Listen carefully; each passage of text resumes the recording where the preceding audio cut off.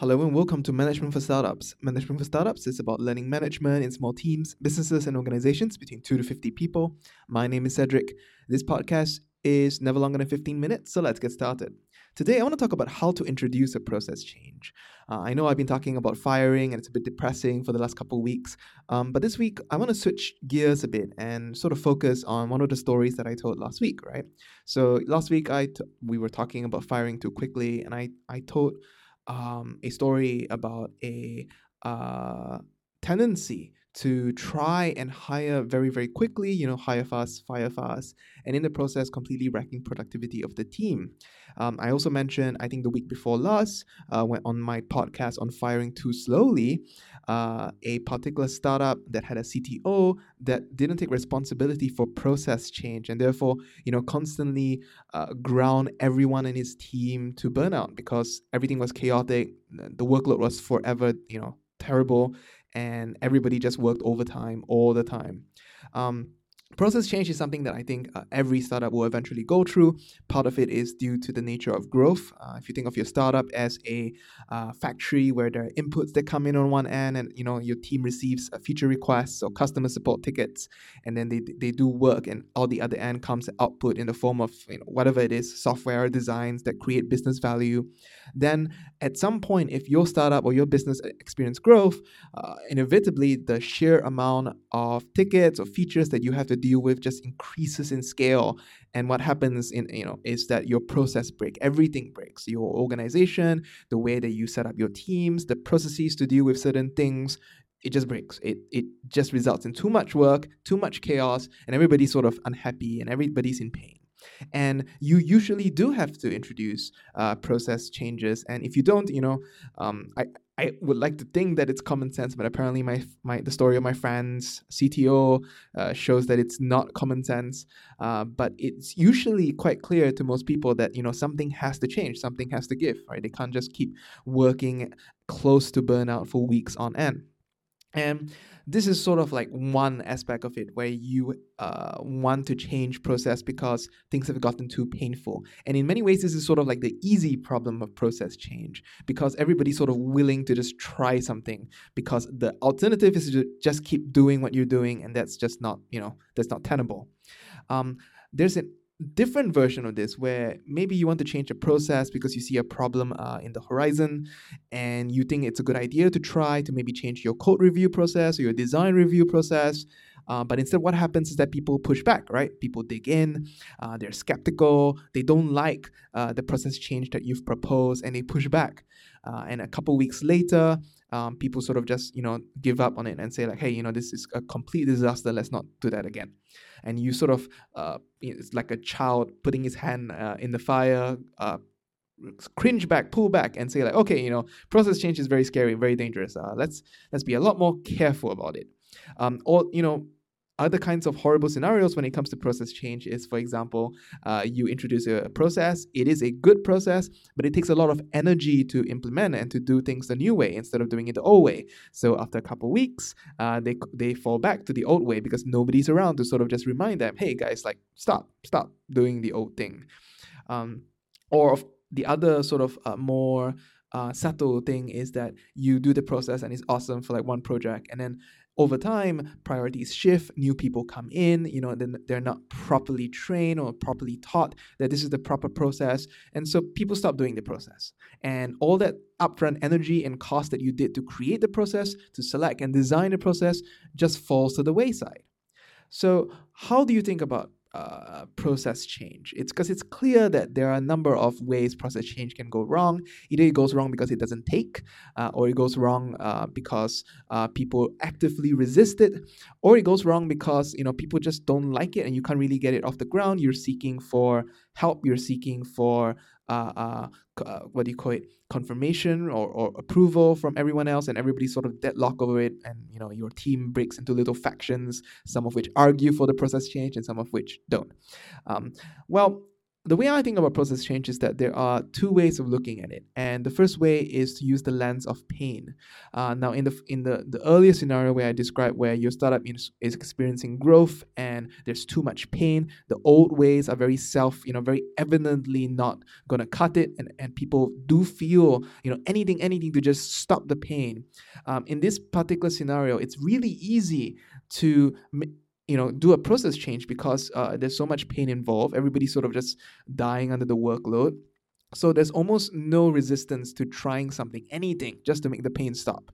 And in this case, you can sort of use the lens of pain to sort of see there's pain before the process change, there's pain during the process change because it takes effort, it takes time, it takes constant reminders to create a new organizational habit, and then there is pain after you have managed to do the process change. And sometimes if you are in a situation where the pain is not that great, it's sort of okay, the pain of changing your habits or changing the organizational process is more painful, and there is friction before you can get to a after process change state where pain is less. And so in this particular situation, there's not much impetus to try something new. People are sort of resistant because they have to do things differently, they have to learn new things. And even though everybody can sort of theoretically in their heads say that way is probably better, like maybe 70% certainty, everybody sort of just says, yeah, it'll probably be better, but then nobody's around to sort of push through the pain of transition, push through the pain of the new process, training and enforcing it, that it sort of just falls apart.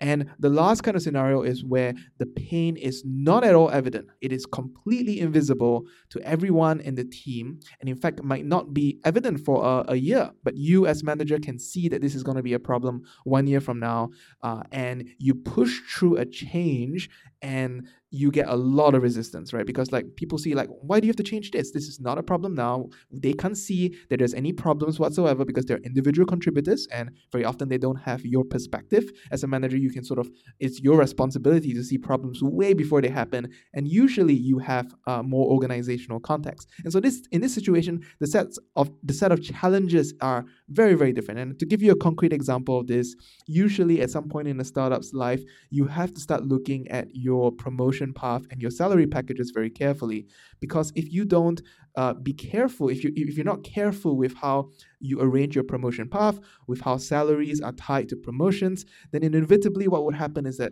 maybe usually around 1.5 years to 2 years, the people who would start getting higher salaries are the ones who are more able to negotiate, more willing to initiate a salary negotiation, and therefore it's sort of unfair because some of your most valuable your most valuable employees would be paid a lot less than the employees who are more willing and more able to negotiate. And over time, this will create huge problems. This will create political problems. This will create a sense of unfairness and tension. And I have seen teams sort of just break up or be incredibly unhappy due to an imbalance in salary and recognition and stock, usually around the 30 to 50 people mark. So this is something that will come up, and it will be a problem, and you can see it coming. You can see it coming a long way away, especially if you have even a little organizational experience. And this is sort of a change that you have to pull through way before this becomes a problem, way before you have this political issue.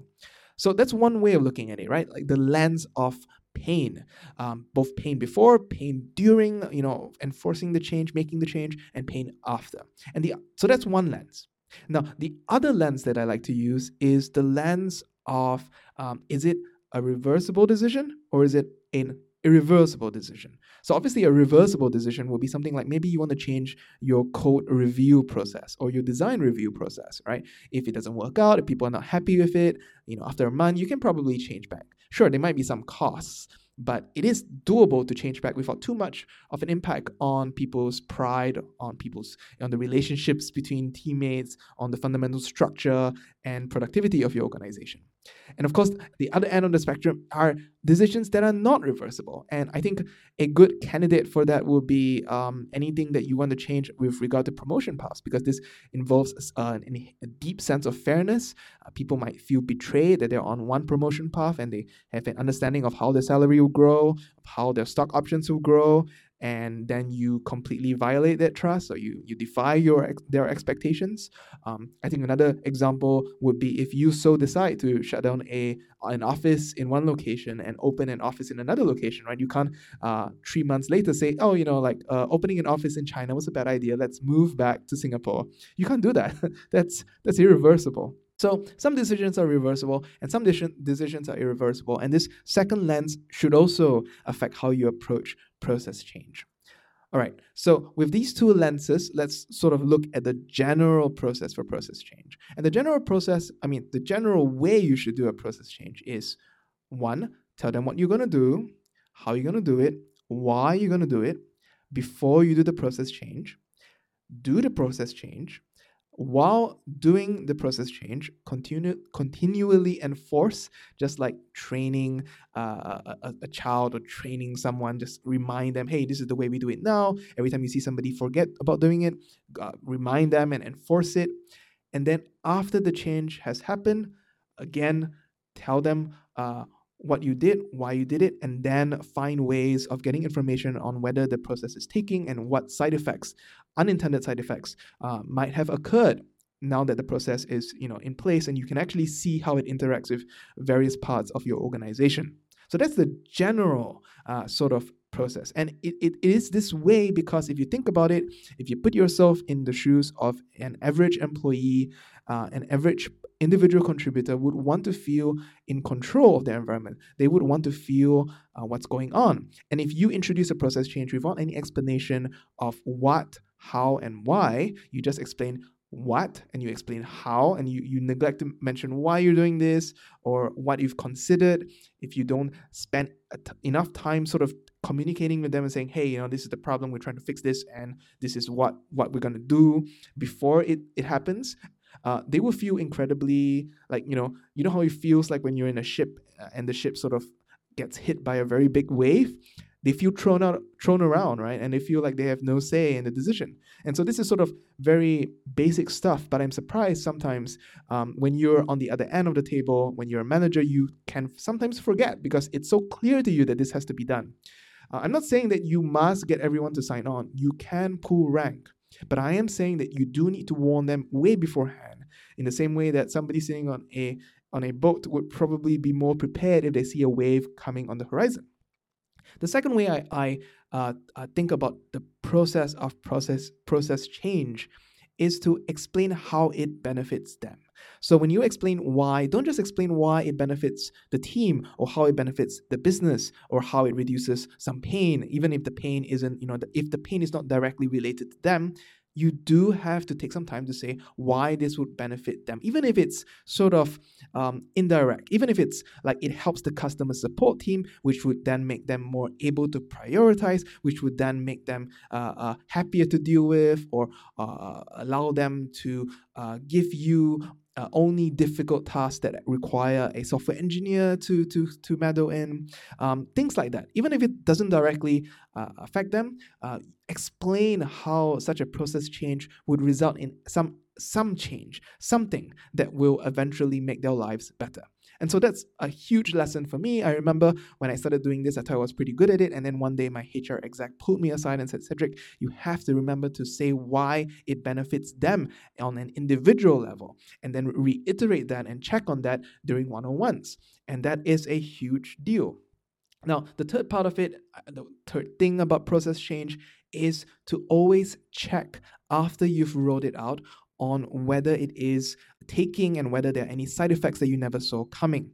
Usually in companies, if you've read the Starter Manager Guide, if you are in my company, Or if you are in a general tech company, though there are one-on-one meetings, right? Regular meetings where you can get information. And of course, when you roll out the process change, you do want to use the next one-on-one to go check individually with everybody in the team, and maybe everybody around the team as well, if the process is particularly big and particularly important, to check if it's taking well, if they're okay with it, if there are any issues that they want to bring up for you to change. And I'd say that the last part of it is, obviously, if you have a reversible decision, then you don't really have to care about any of these parts as much. But if you do have a irreversible decision, then obviously you have to slow everything down and be a bit more deliberate and careful for each of these steps that I've just talked about. Anyway, that's it for this week. Cedric out.